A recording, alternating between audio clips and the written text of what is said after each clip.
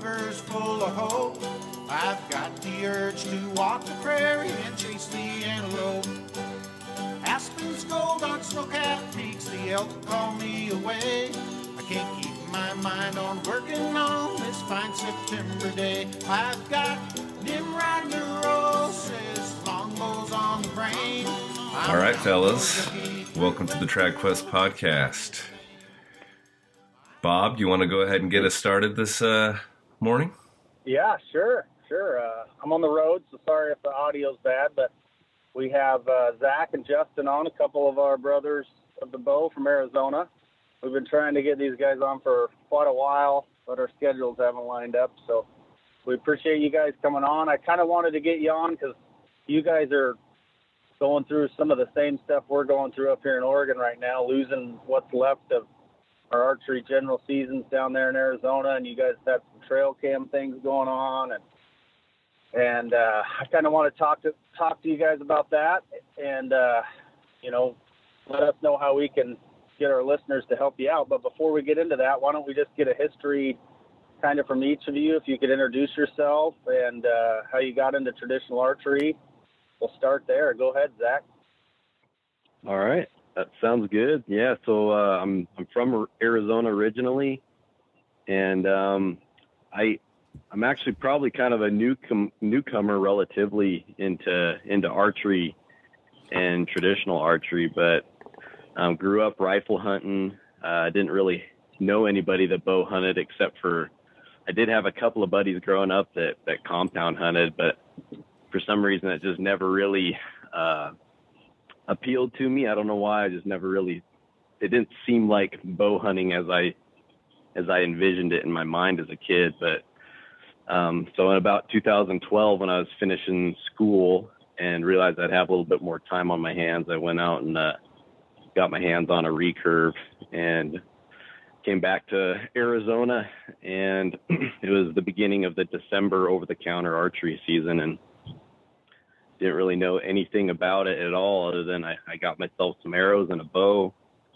and I didn't know anything about tuning or brace height or arrow setup or anything like that. I just bought myself some arrows and broadheads and shot a few times in the backyard, and I went hunting, and it's kind of kicked off from there ever since. So nice. And you dabble in the self bows quite a bit, don't you? Yeah, for the last I don't know, maybe 6 or 8 years. Yeah, I've been building and hunting with self bows. It's it's been a heck of a lot of fun. Are you? Oh, go ahead, Jen. Are you flint knapping as well? And Bob is going to ask what woods you're using to build your bows. Yeah. So I mean, I have gotten into flint knapping. That's something I've always been interested in since I was a kid. Even I found a chunk of obsidian as a kid and was trying to chip out arrowheads in my bedroom as a kid, and came out with my fingers all sliced up from obsidian. But now, since social media is a thing and some of that information is more readily available, I'd say in the last couple of years I've been learning how to do it, and I probably still just destroy and break more rocks than anything. But that's kind of my own little personal goal in archery, is to move towards being able to harvest game with stuff that I've, equipment that I've crafted entirely myself. So, yeah. As far as self bows and the wood I use, man, I've used a bunch of different woods. And when I first got into it, I really didn't really know anybody that was doing it. And honestly, I was living in New Mexico at the time, and there's actually a pretty good group of people that shot traditional archery, and that was the first time I actually ran into somebody that knew what they were doing as far as traditional archery goes. Ran into a guy named Bill Van Buskirk there, who's somebody you guys really ought to think about getting onto this podcast. The guy is awesome. He's taken just about everything in North America with a long bow. He's a bowyer, and he kind of got me introduced into the circles and of traditional archery and other people that do it and are successful at it. And he actually told me about that big Colorado Traditional Archer Society shoot that they have up there, the High Country shoot. Oh yeah. And yeah, he convinced me that, oh, if you're really into this stuff, you need to go to that. And at that time, I had the recurve that I'd first bought, and I'd made myself a juniper self bow, which when I made that, I'd found a copy of the Traditional Bowyer's Bible and just kind of read through it and made that bow. And I took it to that shoot, and I remember being kind of embarrassed, like walking into the shoot with this bow that I'd kind of whittled with my pocket knife, basically, and feeling like, like the kid that shows up to, I don't know, like a professional mountain bike race or something, and you've got like your old three-wheeler from, grade school or something like that. I didn't know that was a thing that people did. And when I went there, it was kind of like everybody was like, wow, you made that? That was awesome. And I kind of was like, oh, this isn't just like a Boy Scout craft or something. It kind of got me even more excited just because of the interest. I saw other people, and I actually met a couple other really cool guys there that were into the self bows and gave me some more information and helped point me in the right direction to make better bows. So, and actually at that shoot, I wish I, like I said, I didn't really know very many people at that time, but wish I would have, because I bought 50 Sherwood shafts there from the Sherwood shafts booth. And so I don't know who the guys were. I don't know if it was Carson that was there or what, but I wish I'd have known a little bit more at that point to be able to chat up those guys a little more. I kind of bought the shafts and went on my way. How long ago was that? That would have been probably in about 2013.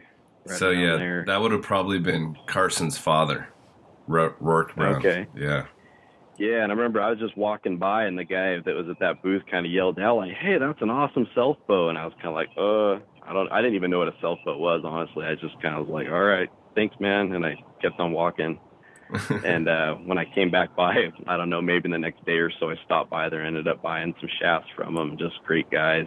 So that's super funny, Zach. I have a buddy that I've taken to some compound shoots with our longbows, and he's all feeling kind of like, what are these guys going to think? And I'm like, they're going to think that you're walking around with a badass bow. That's what they're going to think. That's pretty funny. Justin Thompson of Tradbow Cronies of Arizona. Why don't you give us an introduction of who you are and how you got into traditional bow hunting? Sure. So for me, it actually started kind of a long time ago. I'm 33, and I grew up in a neighborhood that was, a little bit rougher on the edges here in Mesa. And not that Mesa is a rough area or anything, but it's got some patches that can be a little rough. And just as kids, we kind of got into archery probably around 8 or 9, just making our own bows.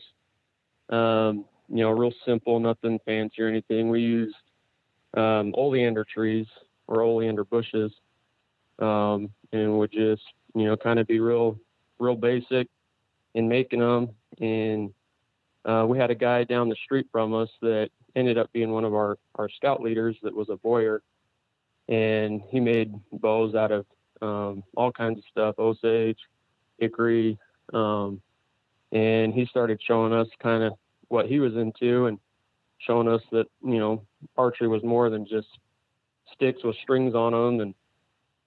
And went over to his house and learned a few things from him.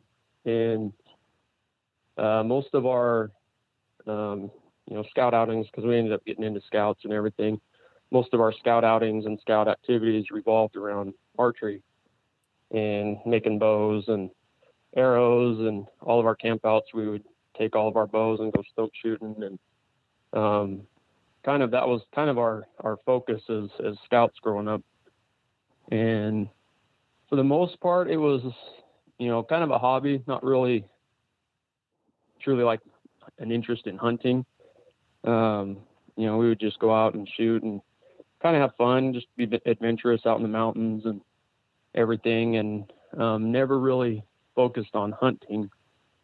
And my uncle was really into like rifle hunting and stuff. So I kind of went along with him, and that's where I got into hunting was with him with a rifle. And probably the one hunt that got me into realizing that I could actually bow hunt here in Arizona, because Arizona is a pretty rough state to bow hunt. It's noisy, it's loud, it's, you know, really rugged country. And I was on a hunt when I was 18, and we went out, and it was the last day of the hunt. It was for Coues whitetail, and probably around 10 o'clock, 11 o'clock in the early morning,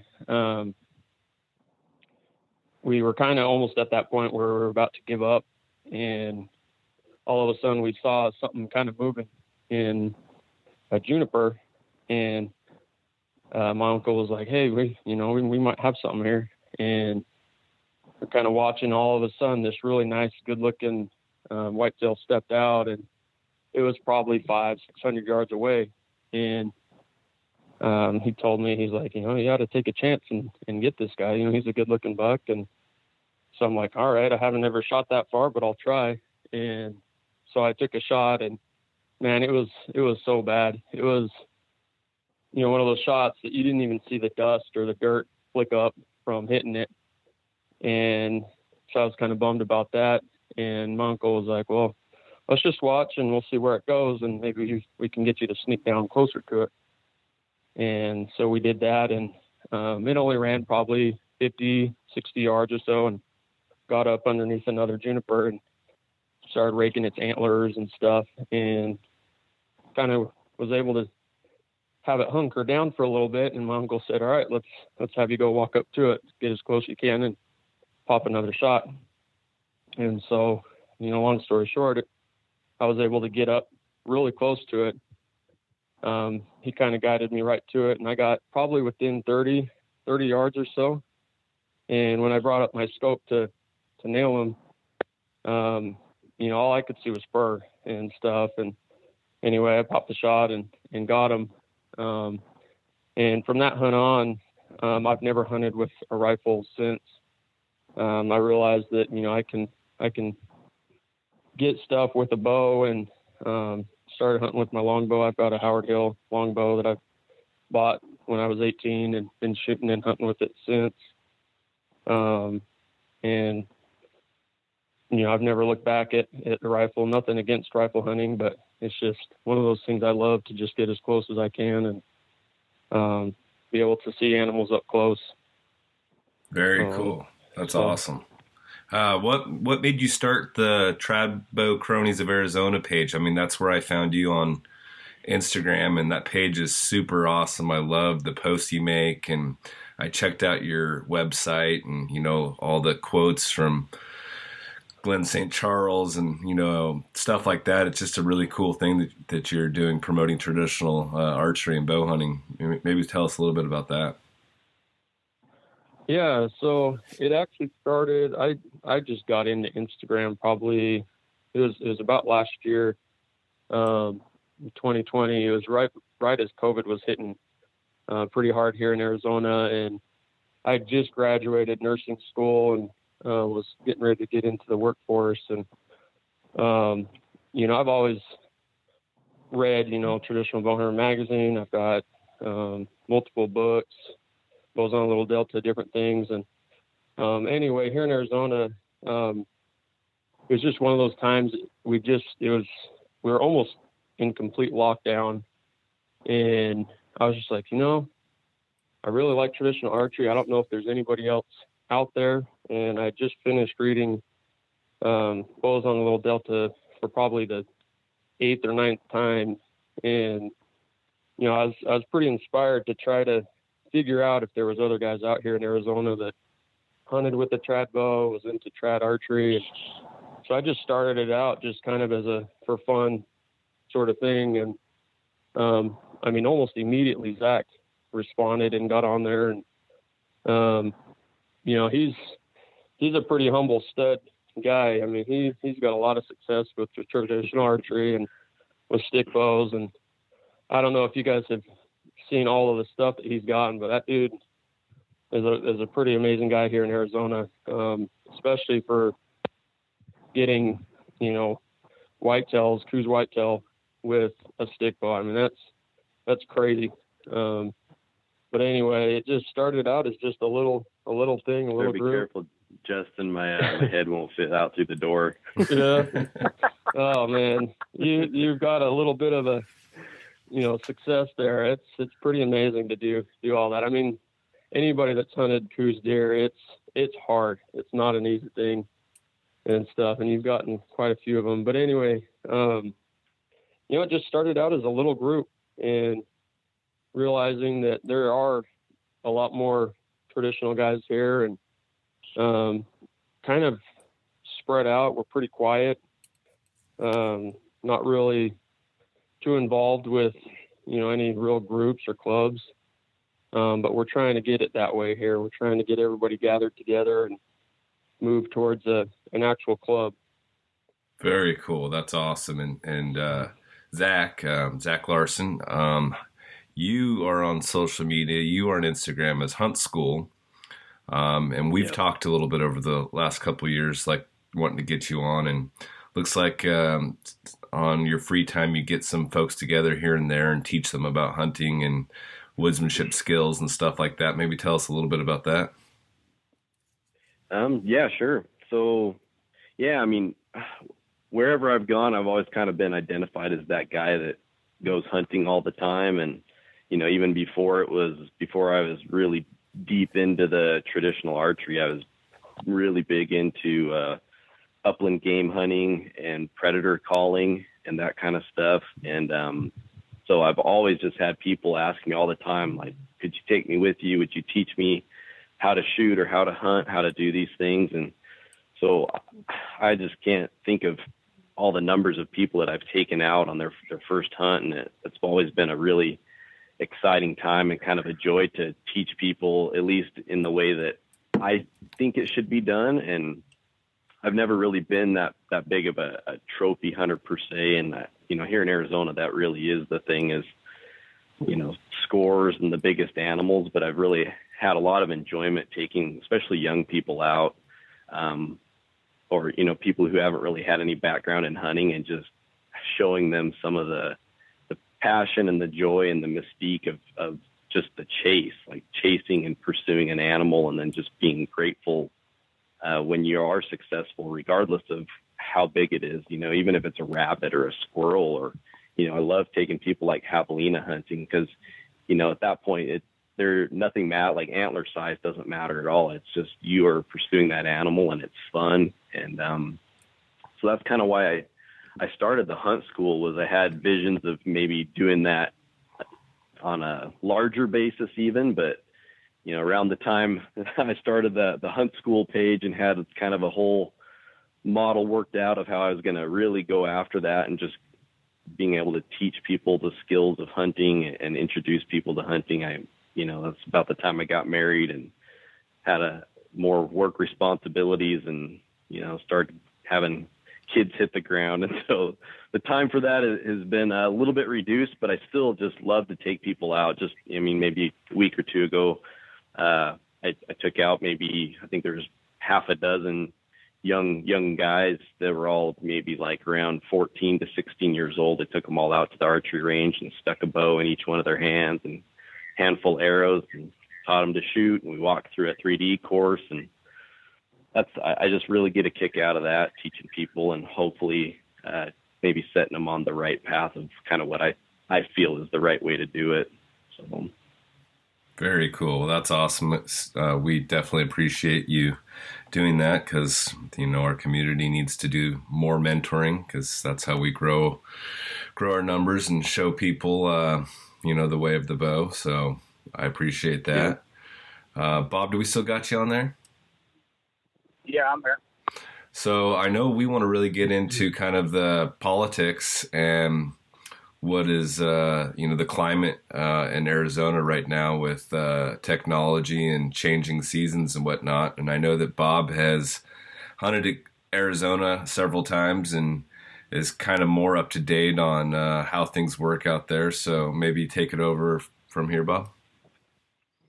Yeah, I guess we could start on the trail cameras. Maybe you guys could just give us a little history? Because I know that's been going on the last couple of years, and the commission just made a big decision here not long ago. And before we have you guys go, I know we get a lot when we repost your stuff on trail cameras. There's a lot of guys that I think do not, if you are not from Arizona or Nevada or, one of these really arid states that's, like you said, kind of a lot of guides and outfitters and trophy hunting and all those things. But if you guys aren't from those states, it's hard to understand what's really going on in Arizona. And you guys know, but water's scarce. And in Arizona, you don't get an elk tag very often. And so everybody's a guide, which, I can't blame them because they like to go hunting. And every guide has 100 trail cameras. And it is a nightmare, and it has been, and it's created a lot of problems. And that's why they kind of got to where they got. But maybe you guys could just give a little history of the rundown of what's happened the last couple of years. Yeah, you hit the nail on the head. Justin, why don't you go first? You want me to jump first? Sure. Yeah, trail cameras in it's hit or miss because I can see both sides to it. I grew up a long time ago. It was really basic. We didn't hunt with cameras. We didn't use really a lot of technology compared to nowadays. And to be honest with you, I don't know exactly when trail cameras started. I feel like it's been probably the last 10 or 15 years. But when I was around 21, 22, which is, about 10 years ago, seemed like everybody was getting into trail cameras. And, it was kind of exciting because you could see, different animals that were out there that you wouldn't otherwise see. And, it was a pretty awesome tool to have, especially for individuals that, might not be able to have enough time to be out there all year long or whatnot. But then from then till now, especially in certain units that are considered trophy units, the strip, kaibab, some of these elk units of 23 and unit 9 and 10, these cameras, you can almost see, 5 or 10 of them almost on every water source. And, not that that's a huge problem or anything this way or that. But it gets to the point where, especially in the last 5 years on social media, a lot of these cameras would cause problems with hunters. People would claim certain spots or, even though it's public land, they would say, hey, this is my area, or, they're seeing animals that were trophy caliber and would claim them, even though it was public land. And, there would be different reasons as to why, they banned it. But I think a lot of it, honestly, was to try to cut down on some of the problems of enforcing, safety out there, that a lot of these guys with trail cams, just claiming spots. It got to where there was confrontations, and I could see as Game and Fish just kind of not wanting to deal with that. And, people would vandalize or steal or whatever. And, if I was Game and Fish, I would get sick of it too and not want to have to deal with it. And, eventually you just have to, unfortunately, ban it altogether, to try to cut down on some of that problem. And, I can't tell you success wise, cause it's kind of hard to have data from that. But, I do think a lot of guys would set up cameras both on water or salt. And then, I do think success has gone through the roof because of that here. And if you can pattern animals exactly where they're going and hitting different various spots, it definitely does affect success. Justin, you'd mentioned that some of these water holes having 5 to 10 cameras on them. I don't know if this is, maybe some of the more exaggerated cases, but I've seen photos with like 6 60 trail cameras, 70 trail cameras. Like they're hung on all kinds of T-posts and trees and with the advent of the cell cam, that technology is really changing the way trail cameras are used, and so I think that's becoming an issue. What's your perspective on it, Zach? Well, yeah, I mean, like Justin, I can kind of see both sides of it a little bit. There are certain units that are, I don't know, that I would say are the big problem units, and certainly, like Justin mentioned, the strip is one. That's where you're seeing most of those photos where there might be like one trick tank or a trough or something like that, and it'll have 2 or 3 T-posts. There'll be 50 or 60 cameras on it on the strip, and I'd say that's by far the worst unit, and that's obviously where some of the biggest mule deer in the country come from every year, and so people draw tags for that, and they know that's likely the first and only tag they're ever going to have to hunt the strip, and people just at that point they kind of lose their minds, it seems like, and they have no inhibitions about any tactic that can be used to kill a deer. There's other units too that they have big issues with it. Units 9 and 10 for elk have challenges. They don't have a ton of glassing, and ends up being people are hunting water, and there is a lot of conflict. I don't know. I've used trail cameras a little bit, shied away from it. I've had a lot of fun doing it, learned a lot from doing it, but at the same time, I feel that it can and at points does pose an unfair advantage and kind of leans away from true sportsmanship and fair chase. I feel like I also kind of felt a little bit of remorse in some cases too, when before trail cameras, before ever I got into that stuff, there was always kind of mystery and mystique about what might be out there, what might you be able to see. And all of a sudden you put a trail camera up that's monitoring remote surveillance 24/7 out in the woods, out in the hills and the mountains. All of a sudden there is no more mystique and mystery. Like, you know exactly what deer are there. Totally. So yeah, it takes away from it a little bit for me. So I share that sentiment. I at one time owned 18 trail cameras, and I used to run them for Roosevelts and blacktails. And at one point, I just packed them up and got rid of all of them. I sold them all in a box to a friend, and it's not because I think I'm too good for trail cameras. It just felt like it was taking away my woodsmanship skills. It felt like I'd be like, oh, there's not a buck here, or I got a bull hitting this wallow, and whatever. It made me not really pay attention to what was really happening, and I actually felt that they were a disadvantage to the way I was hunting. Like, they were making me kind of complacent and lazy, but then they weren't producing necessarily for me what and they were keeping me from reading track and sign and learning how the animal uses the landscape, instead of I put a camera on a tree and I get a picture of an animal. If that makes sense. Exactly. Yeah, totally.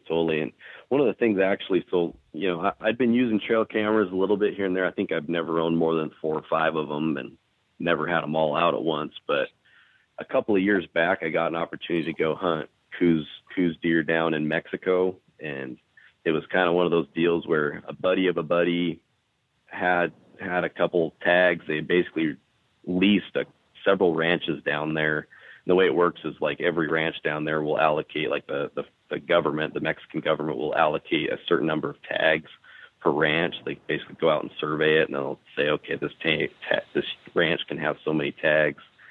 And they needed an extra guy to go to cover some of the cost of their tags. And so it was this group of buddies, and I said, yeah, I'll take it. I'm all in. I want to help. Let me know when you guys are going. I'll make the effort to come down. And so I think I made like three or 4 different scouting trips way down into Old Mexico prior to the hunt.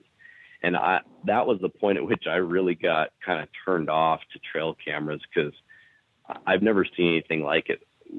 Between all these guys, and a lot of them are really good guys. We had fun time and everything, but they had put out like maybe 80 trail cameras across this ranch on every single water source that was on any of these ranches had trail cameras on it. In some cases, they put 3-4 trail cameras up. And it took away. And, you know, I remember going down there on the first trip being so excited to be in this new country, new terrain. And, you know, I'd be circling some of these water sources and looking at tracks and how big are the tracks and where's the concentration, where are they funneling through. And for them, it was just, what's the best angle to put the camera up on water so that we can cover the widest field of view on the water. And it just kind of soured me a little bit, having that much remote surveillance like that. What, to me, it didn't feel like hunting as I knew it or wanted it to be. So, and that was when my wheels started turning about it. And where the problem, I think, is coming from, and I've actually experienced this here in Oregon, and I think it's human nature that when you have spent some money on a camera and a tree stand, you know, I've pulled up to spots for blacktail and I'm getting ready, you know, at 4:30 in the morning, getting ready to go walk down in there, and a guy pulls up and I'm like, hey man, you know, kind of like, how's it going? Like, I'm kind of here first. And he's like, yeah, well, I've got cameras down there and I've got a tree stand down there. And it's like, well, that's wonderful, but that's where I'm hunting today. Yeah, but that's my spot. And it's like, no, this is public land. And so guys get real possessive when they have some things they paid money for in the woods and they kind of want to claim it as theirs. And I've seen that firsthand. And that's an interesting behavior to have. I mean, I guess I shouldn't say I get it, but I've experienced it. And I imagine you guys are running into a lot of that. Well, and I think also what I've heard from some guides and outfitters up there, and this is more related to the Strip, is they're having issues with, you got to think, when you have 5, everybody's there hunting because they drew the tag at the same time. Well, even if one guy decides to go sit it, and they got guys that are purposely going in and checking their cameras during prime time and everything just to screw the other guys, you know, like that's a big part of the conflict they're having. Yeah. And I'll add to that, another thing that's crazy that I've seen firsthand is because of the big dollars that get involved with some of these guided and outfitted hunts and some of these units, they'll literally bring a pallet of trail cameras to an area, and there'll be the one person that has a tag and there'll be their guide, but then they have all these people that are the helpers to the outfitter. They'll hire a bunch of teenage kids and pay them whatever, $100 a day or something. And all they do, like you mentioned, Bob, is they go around even in the middle of the day and they're checking trail cameras nonstop. And as soon as a big buck or a big bull is spotted on a camera, all of a sudden you have a dozen guys within an hour on every hilltop within an hour of when that animal is spotted glassing.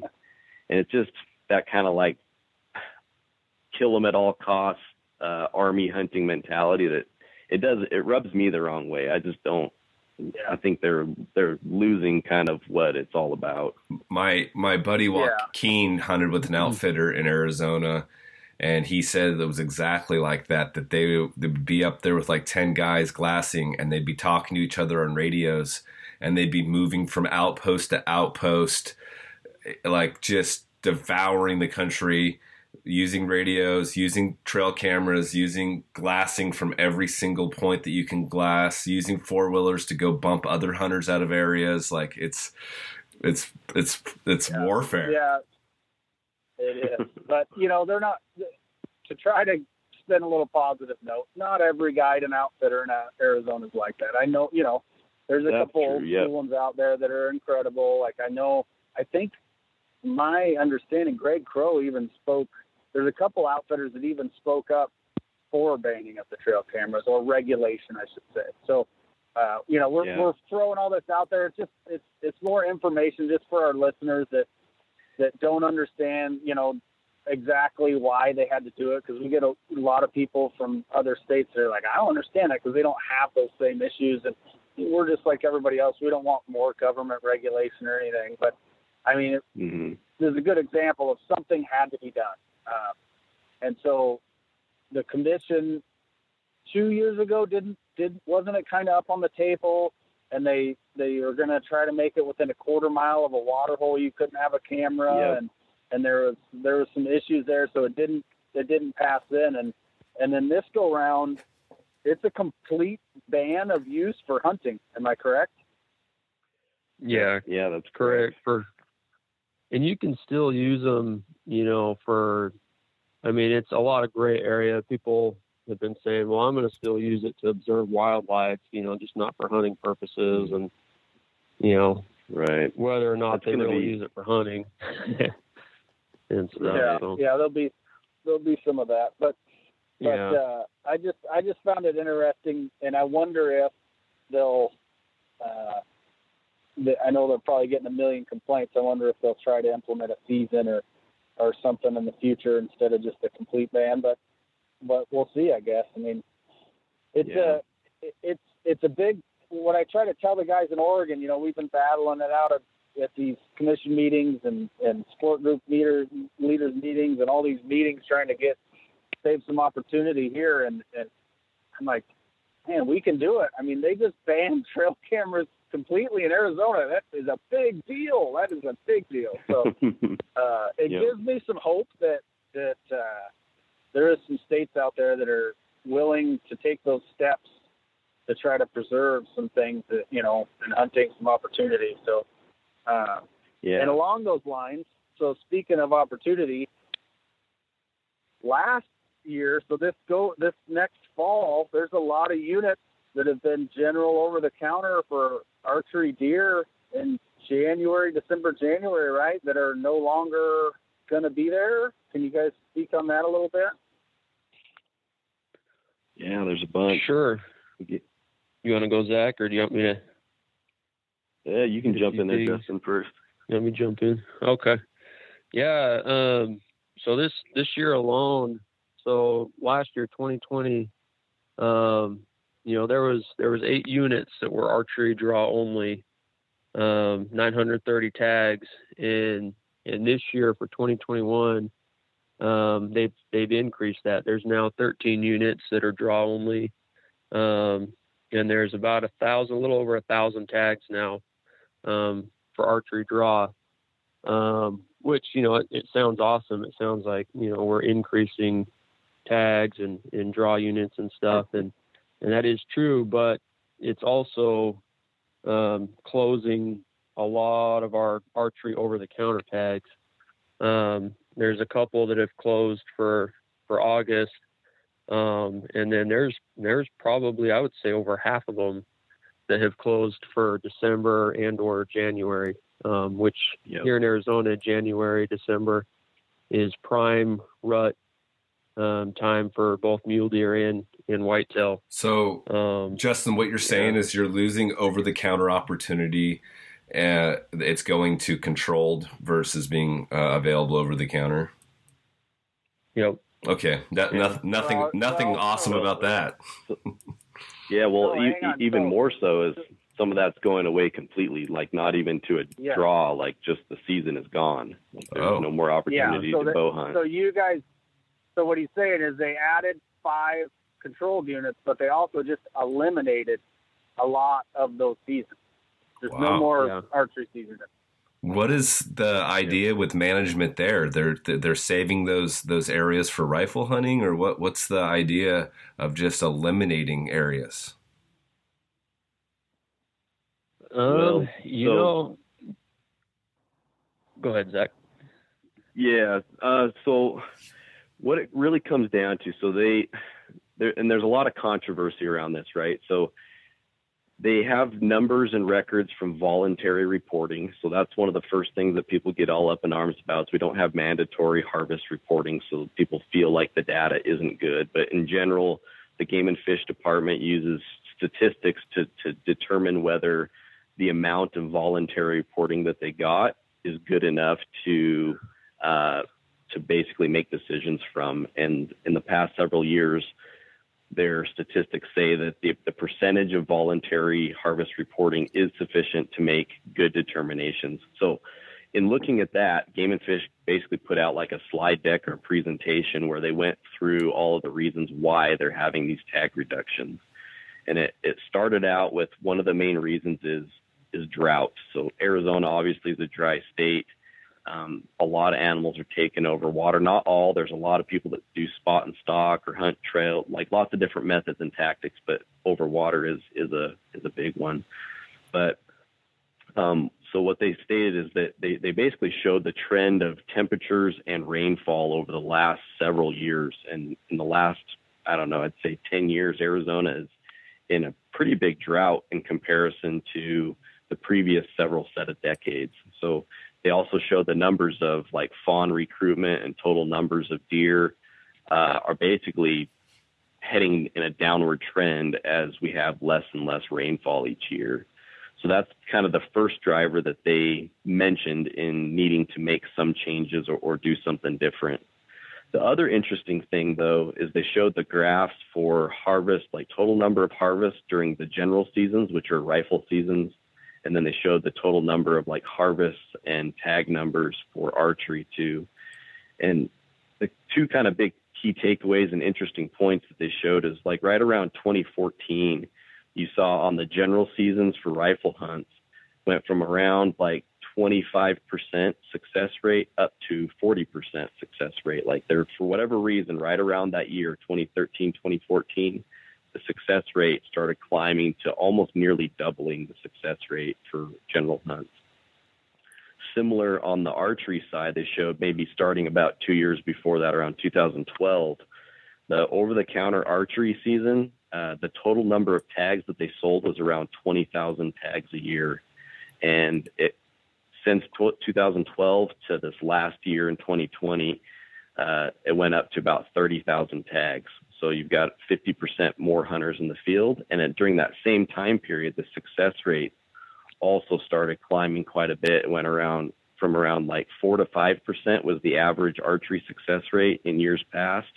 But starting in that same time frame, about 2012, it's gone up to about 15% success rate. So not only do you have twice the number of hunters, you have 3 times more hunters being successful each year. So that in combination with the lower deer herds just due to drought and like environmental conditions, Game and Fish was kind of forced to make some changes. So I agree with them needing to do something, but the loss of the archery seasons is where we can get into some big debates about whether that was the right decision or if there aren't other tools like as you guys know, using different methods and means to allow people to still be able to have opportunity to go hunting. And I think that's probably a big part of the reason why they've seen the success numbers climb so high in the last few years is due to that very thing, is the technology that's available to people. Yeah, so I was going to go out on a limb there and say that those time frames make me think the long-range shooting became very popular amongst the rifle community, and it went from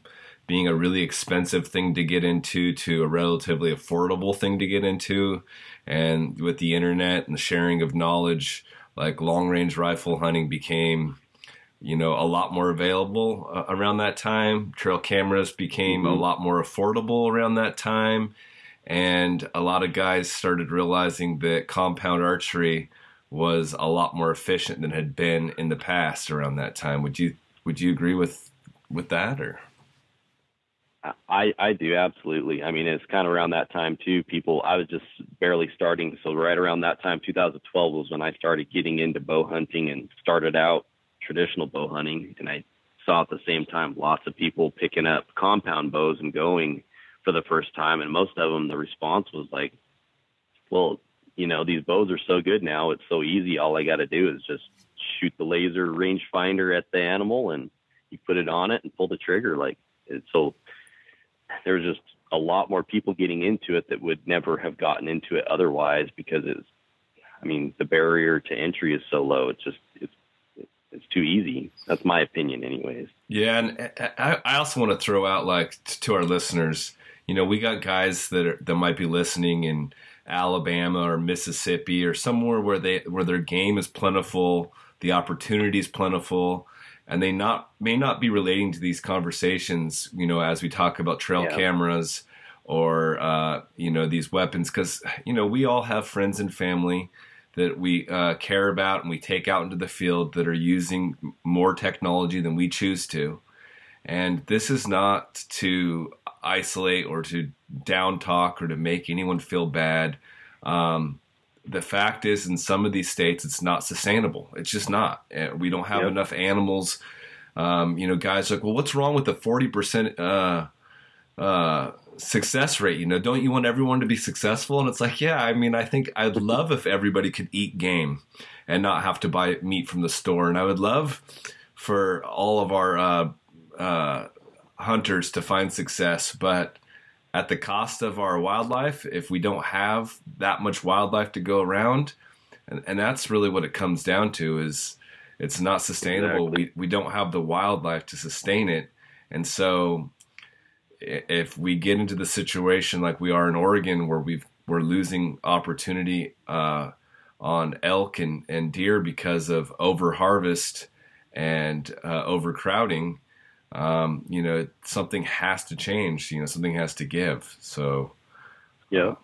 And you mentioned something too. I guess probably too goes back to, I remember when, Bob, you were talking about your experience here in Arizona, and you just mentioned too, in Arizona is a great elk hunting state, but as Arizona residents, we don't get to go elk hunting very often. And getting a tag with a bow is probably one of your more likely options to go hunting more often. But even at that, if you want to hunt in a mid-tier to better unit, you're looking at, I don't know, what'd you say, Justin, like 6-8 years between tags, something like that? Yeah. I mean, yeah. Well, and depending on what unit, I mean, yeah, at least 6 or 8, if not, even 10 plus. I mean, it's getting hard to draw here. Wow. Even for a mid-tier unit.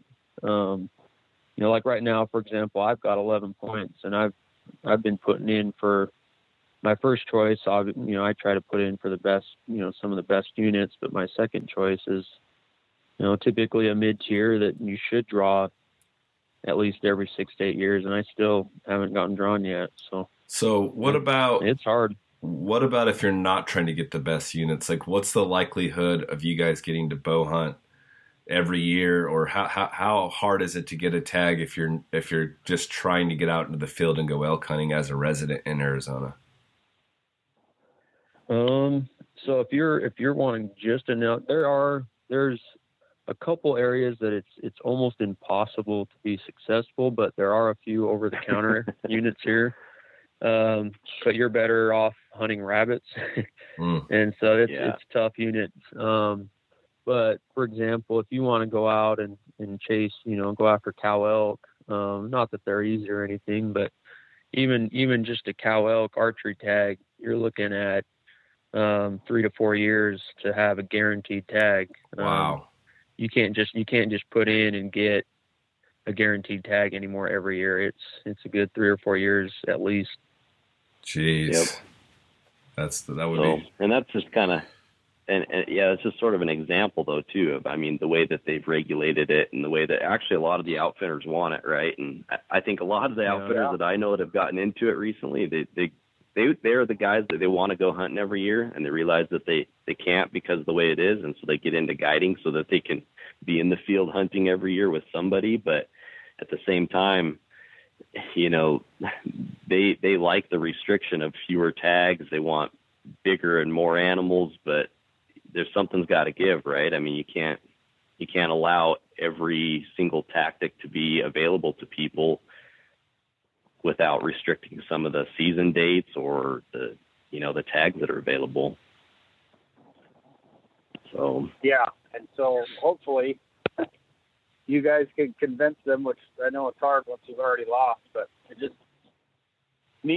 myself going through this process, it's kind of just baffling that the first thing that sportsmen and women do not put on the table is, well, let's just make it harder so we can still go. Like, it blows me away that nobody thinks of that, and when you do bring it up, they think, well, we can't do that.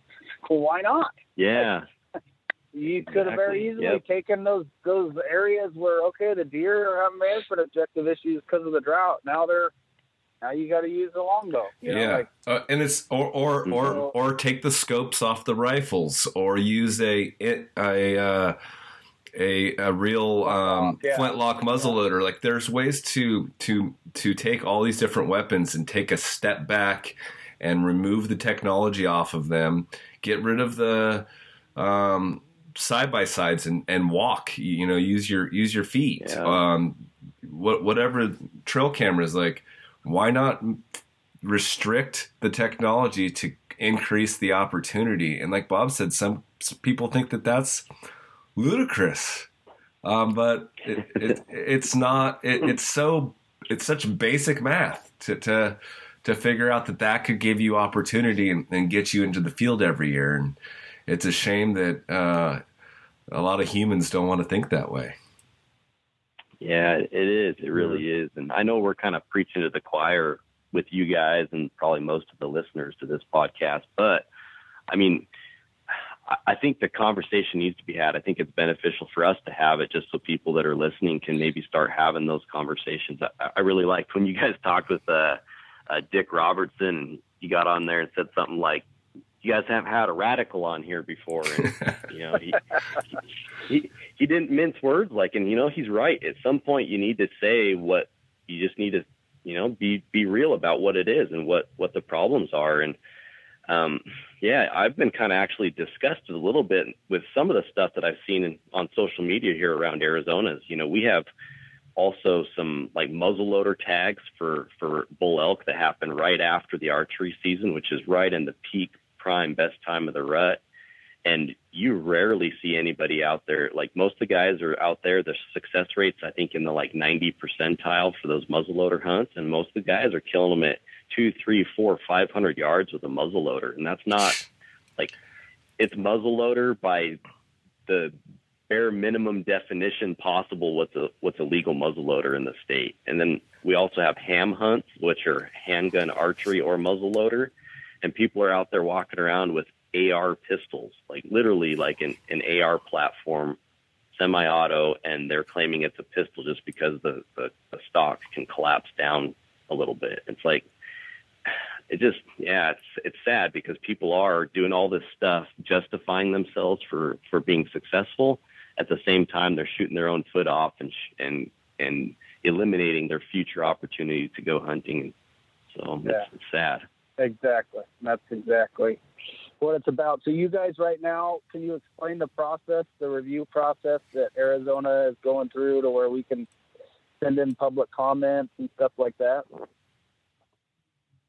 Yeah, why don't you go ahead, Justin? You've been really on top of that. And I've actually appreciated you posting and sharing the email addresses and stuff, so I can just copy and paste the email and send what I want to send. But why don't you go ahead?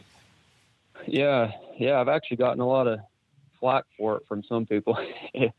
I've gotten. We know how that goes.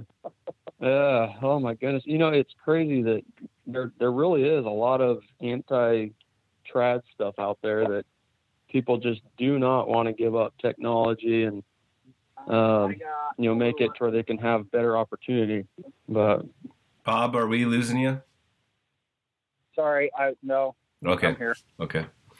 Go ahead, Justin. Sure. Right now, actually, Game and Fish, Arizona Game and Fish, is kind of wanting our input as hunters on what we would like to see in the future for hunting, and they're having anyone and everyone, give their input, their opinion. You can provide stats or whatever to let them know kind of what we would like to see in terms of hunting. And I believe it's from 2023 to 2028. I mean, they're looking at a kind of a 5-year plan of just wanting to see what we can do for seasons and whatnot. And I'll have to look at the date. Let me look at it really quick. I believe it's in September is when they're wanting all input, but you can regardless send them your information. And let me, while you're looking up that date, I'll just tell the people listening, I know we've gotten a lot of public comment on all our stuff, and there's a lot of guys that end up not writing in because they're busy and then they die. He's trying to think of a giant page to write. Like, even if you take the time to write one sentence that just says, please use traditional archery as a management tool to help preserve opportunity, like that gets the point across. It takes like a minute just do it. Yep. I mean, just the commissioners, the fishing game, like those, they read those comments, and you know, when they're reading through hundreds of comments, if they keep seeing that coming up, I mean, that's all we can do right now is give that a shot. Yeah, absolutely. Thanks, Bob. And I think to your point too, that even just a short, concise statement like that's thought out is very helpful, because if they do get a lot of comments, I think having short, concise things like that will be really helpful. It'll help stick in their brain, and it does take only a couple of minutes. So really ask anybody out there that's listening, wherever you can. I know it's kind of been crazy this year with how many different attacks there have been on hunting in general and seasons throughout the country, but please don't get weary. Keep sending emails and calls to people. I really appreciate anybody who's sent anything for us here in Arizona. I actually got a response back from Game and Fish this last week to the email that I had sent, and they said that they have heard the request or mention of traditional archery as a management tool a couple of times in comments, which is very encouraging. So please keep sending that to them. And just for people to be aware of the process for us here in Arizona, is it's Article 3 in the commission rules, and it specifically defines the definitions for methods of take and the legal weapons. And so that's basically what they're going to end up having to make a change to those commission rules to have an actual definition for what traditional or primitive archery means. And then that would allow them to basically instate a traditional archery season. And that's what they conveyed to me in their comments. So just maybe a little bit of food for thought, or if you are crafting a message, that it is making a difference and it's being heard. So yeah, and just making it real like simple for the departments to just, you know, recurve longbow, self bow with bare bow, nothing attached to the bow. Yep. And I'm a big advocate. Me and Bob have talked about it a lot. I don't know if it's at North Carolina or South Carolina. One of those states have like this Mountain Man heritage hunt where they're letting West Virginia, where you got the traditional bows and the flintlock muzzleloaders and open sight rifles. I mean, there's a lot of guys, rifle hunters. It's not open sight rifles. Open sight rifle. Okay, just flintlock muzzleloaders. It's called the Mountain Heritage Hunt, and it's flintlock longbows in their, I believe it's in their bow only unit. Okay. Like that. So yeah, it's good. It's another aspect, like we talked about the long range guns, the muzzleloaders too. Like they've gotten out of hand, and you know, I've been on hunts in New Mexico with these guides that are saying, yeah, they're shooting 500 yards now. Like, oh yeah, yep. You know, so tying those together, yep. which we have tried in our meetings over the last few years, trying to make it not just about traditional archery, because we're a small thing, and you know, we've tried it every which way. So yeah, however you guys want to spin it, you know, on your letters, just keep it clear, concise, and whatever you do, just send a letter. That's the important part. and ask to limit technology. I mean, going just to the rifles, I would love to see areas where when the rifle guys hunt, have a primitive area where, you know, there's a lot of rifle guys that would love to pick up their grandpa's 30-30 with open sights and get out and have a chance in the field. And that's going to take those 1,000-yard shots down to 200-yard shots, and the muzzleloaders getting them flintlock, it's going to get them back inside of 80 yards, and recurves and longbows back inside of 30 yards, and more sustainable for the wildlife and more opportunity for the hunter. And so it's not about pointing fingers. It's just about creating opportunity. Yep. And one thing too, I know we're getting into some of the technical aspects, but man, it's more fun. Like, it's just more fun to get close. Like, the suspense builds so much higher. Like, you know, I grew up as a rifle hunter. I've taken a lot of animals with rifles. And when I took out that recurve, I don't know, I think it was probably like 20 or 30 days straight in the field that, you know, I just graduated college. I didn't have a job yet. And so I basically applied to 2 or 3 jobs each night. And then the next morning I was out there at sunrise bow hunting. And when I finally killed that first deer, it was a spike, and man, you'd had to tie me down to keep me from floating off the ground. I was so pumped for killing a spike. And people are missing out big time when they start going to this. And actually I wish I could remember the name, but it was a pretty well-known outfitter on social media. And he had kind of a story posted about his son, and his son was on a Coues whitetail hunt. He shot a giant, beautiful buck, but they shot it at, I can't remember what it was. It was pretty long distance, 500 or 600 yards. And his son, that was like maybe 9 or 10 years old, got up and said, like, Dad, is this even fair? And it actually got that guy to thinking quite a bit, like, because the kid was like, you know what, like, we're just sitting here talking. We don't have to hide. We're not being sneaky. All we did was just like lay down and, you know, crack a Coke and then take the shot. And there it is. Your animal's over there. That kind of comes full circle to the story Justin told in the beginning of the podcast about taking that 500-yard crack at a buck, and then that with that same afternoon sliding into 30 yards and getting him with the rifle, and coming to full circle that the challenge is awesome and how it makes you feel, and getting into that intimate range with the wildlife. And so yeah, I hope that you know, people that are listening, of course we're preaching to the choir, but you know, they will help educate, you know, other hunters from other verses of technology into wanting to get close. Yeah, yep, and for sure. On the preaching to the choir thing, I just want to make one little comment here. I know we've had you guys for a while, but we as bow hunters and traditional bow hunters also need to realize, I think we spend a lot of time trying to convince the compound world or the other world that we're not mad at them or whatever, and that's fine. That's all good stuff. But we don't need everybody else in the world to get our point across and to make these changes in all these states. We need the traditional bow hunters and the people that really care about opportunity to get involved at their state, and we can make it happen. We don't need everybody in the world. Like, you guys don't understand what 30 letters in this process right now that they're doing.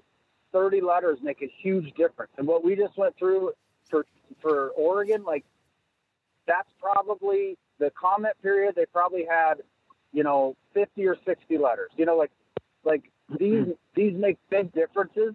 We have to all get together, and we have to get to work, because we're losing it fast. Like, being able to go bow hunting every year in your own state. Like, what happens is every other state, like, we started this 4 years ago, everybody's like, oh, you guys are, you know, just everybody's up in arms. And then when it starts hitting their state, now all of a sudden they're like, wow, crap, this sucks. Or if it starts hitting where they go hunting every year and now they're a non-resident and they're limited to 5% of the tags and they didn't get a tag, they're like, oh man, this sucks. So we understand that some people don't even really get where we're at, but just look into it. And if we stick together, man, we can make a difference. We're making a few steps here and there, but it's going to take time, take a lot of work. That's a super good point that Bob's making. It's easy to get pulled into the big tent and try to make everybody's feelings, you know, feel good. But the fact of the matter is, you know, you got to stand up for what you believe in, and you need to, if you're a traditional bow hunter, you know, don't worry about hurting your cousin's feelings with the crossbow or the compound. Like, stand up for what you're doing. And these people are going to come around later. When they find out that they can still go hunting with a lesser weapon, they're going to pick them up and learn how to use them, and they're going to thank you later. And that's just really a big percentage of them are. That's just how it's going to be. And I think that was a really good point that you made, Bob. And here in Oregon, we've got a mule deer hunt. All our mule deer hunting has gone to control. There's no more over-the-counter opportunity left. And we've got a traditional only area that's one of the most popular bow hunts in the state. And it's a traditional bow hunt. And you got guys putting their compound down, like myself. That's how I got into traditional archery, was I put my compound down to go enjoy that opportunity. And I found out how awesome it is to get close to animals and how much fun it is to shoot the trad bow. So, you gotta at some point, sorry, guys, but you gotta, get some balls and stand up for what you believe in. And like Bob said, get organized and send these emails in and have your voice be heard. Yep, be a radical. Like Dick said. Well, something to add really quick to that too is, I want to make sure that people, at least here in Arizona, realize that we're not anti-rifle, we're not anti-compound, we're not anti any of that. They've got their seasons. They've got rifle season, they have muzzleloader season. Archery is kind of an all-in-one season right now. And I just think that right now we have such an awesome opportunity to save, some of this over-the-counter opportunities, that whether it stays over-the-counter or if it turns into some traditional archery hunts, it can save opportunity. And it has nothing to do with being against compound or rifle or muzzleloader. It's just trying to preserve, some of the opportunities that are disappearing. 100%. And I think if we can't get it done now, 10, 15, 20 years down the road, when seasons are closed or done, you're not going to be able to change it. It's going to be really hard to try to create opportunity when it's gone. And a plus side to the folks in Arizona that are listening, when you do create a traditional bow hunting opportunity, you are going to have a lower success rate, but you are going to have less people in the field. You're going to have people who are willing to go at it a harder way, and over time you're going to see a better age class of animals on the landscape because of those lower success rates, and it's going to create a very quality hunt. And I know guys that are not even hunting with trad bows that see that and are recognizing those possibilities across the board, because that is what happens when you have a lower success rate on the wildlife, and you continue to have opportunity. You get to know those areas and let's put the hunt back in hunting. Absolutely. Yeah. Certainly. We're not anti-compound, anti-rifle, but very much pro being able to go hunting. Pro That's opportunity. What it's all about for me. Yep. Yeah, I just want to be able to go. Pro opportunity. Yeah. Why don't we wrap this up? Promoting your guys. You guys got a small game challenge coming up. Tell us what that is and what you guys are doing with that. Sure. And I'll just throw this in here really quick. I did find that email address for AZ Game and Fish. So if you can just send any email of your ideas to azhuntguidelines@azgfd.gov. And they'll take those through September 1st. Just wanting input and ideas there. And hey, Justin, can you give us the address one more time? And everybody that's listening, get out a piece of paper right now, a pencil, write it on a napkin on your hand, and get a pen out of your rig if you're driving and write this down. Okay, Justin, one more time. All right. It is azhuntguidelines@azgfd.gov. Perfect. So that's the email. And we have until September 1st, yeah. And I'm sure they'll take stuff after that, but they put that date there to, try to have a deadline. And that's for 2023-2028 season. Awesome. All right. If we get 1,000 emails sent in, we're going to save the general season. So let's send in 1,000. Yeah, absolutely. Anyway, awesome. All right. Yeah. All right, so small game. Talking about the small game, it's just a fun idea. Arizona Game and Fish already has a small game challenge here in Arizona for people to participate in, and I was just thinking, for here in Arizona and others that want to participate, that we could kind of do our own traditional archery or primitive archery small game challenge, and A lot of the details haven't been set yet, but our archery deer season starts August 20th, and I was just thinking that the same time during archery season from August all the way through our spring hunts that we could kind of have some fun, with opportunities of hunting small game. If you're, unable to get big game tags or be successful on big game hunts and just have fun. And, I'm going to put up a post and let people know kind of some specifics of, maybe getting a squirrel and a rabbit and a couple birds or something, just to make it fun and participate. And we might have some raffles or drawings or whatnot for those that participate and are successful, and just kind of make it fun. I think small game is overlooked, and it's a lot of fun, great challenge, and it gets people into hunting with the stick bow and stuff. So I just wanted to put a fun challenge out there for this fall. Yeah, and I think that's super important. We just had Mike Hairston on, and he talked about he's doing most of his practicing with the bow and arrow on small game. And, it's something I'm guilty of, not going out and just pursuing small game. And it seems like you hear a lot of the old time bow hunters or guys that are being raised as bow hunters in the South or Midwest, where small game is something that you start with and you graduate to big game. And so I think that's a super good idea, and I definitely plan to get after those silver gray, big gray squirrels, because they are yummy. Nice. Yeah. I think it'll be fun. Very cool. Well, once again, I would like you guys to check out Zach Larson at the Hunt School. He's on Instagram. He's got a really cool page there doing some great things. Justin Thompson at Trad Bow Cronies of Arizona.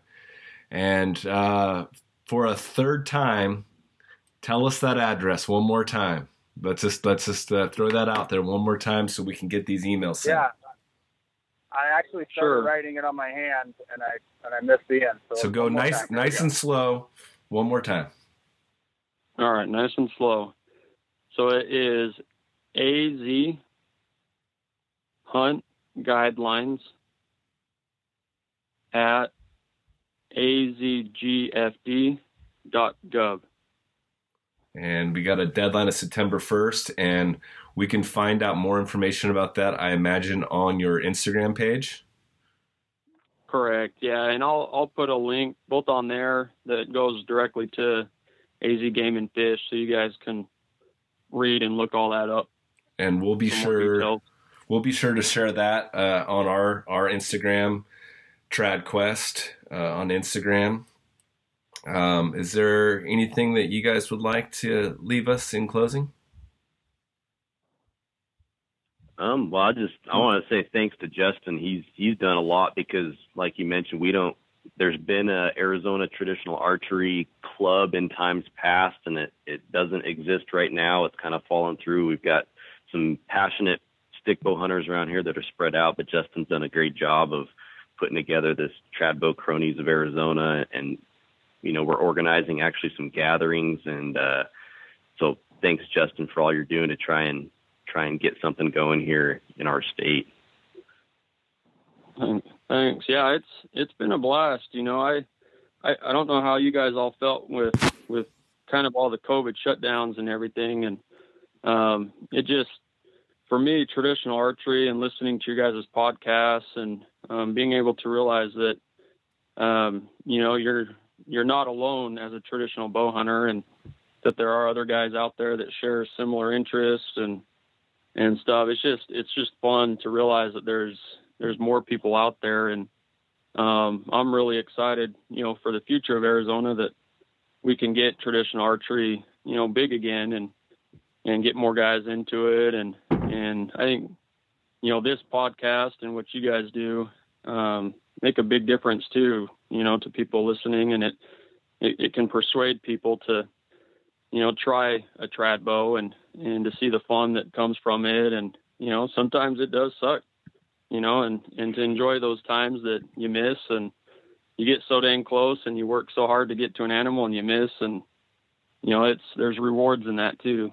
I'm glad that you guys let us get on here and have a little bit of a highlight for Arizona. Thank you so much, guys, for doing what you guys do. It definitely takes just getting out there and getting after it and fighting for what you believe in. So keep after it. We'd also like to thank all the listeners. Don't forget to tell your friends about the podcast. Thank you for supporting us on Patreon. We really appreciate you keeping the podcast on, keeping the bills paid. Thank you, Andy Ponce at Addictive Archery, Carson Brown at Sherwood Shafts. Don't forget to join your local traditional bow hunting organizations statewide. Compton Traditional, our national traditional bow hunting organization, PBS, and as always, keep the wind in your face, pick a spot, and shoot straight.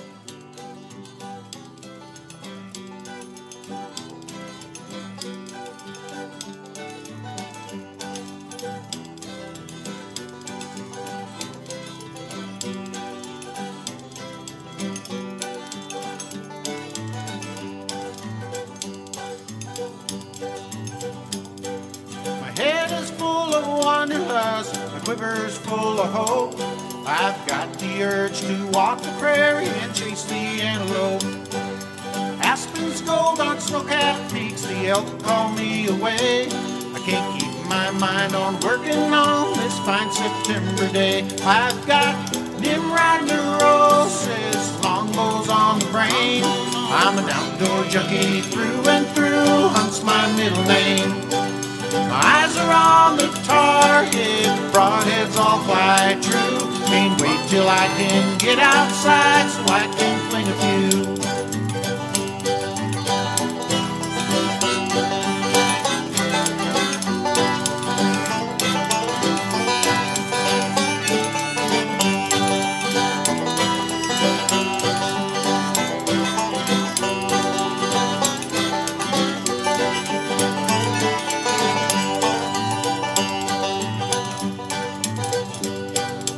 Frosty before the sun comes up, the geese are on the wing. The deer are fat and happy, no, they don't suspect a thing.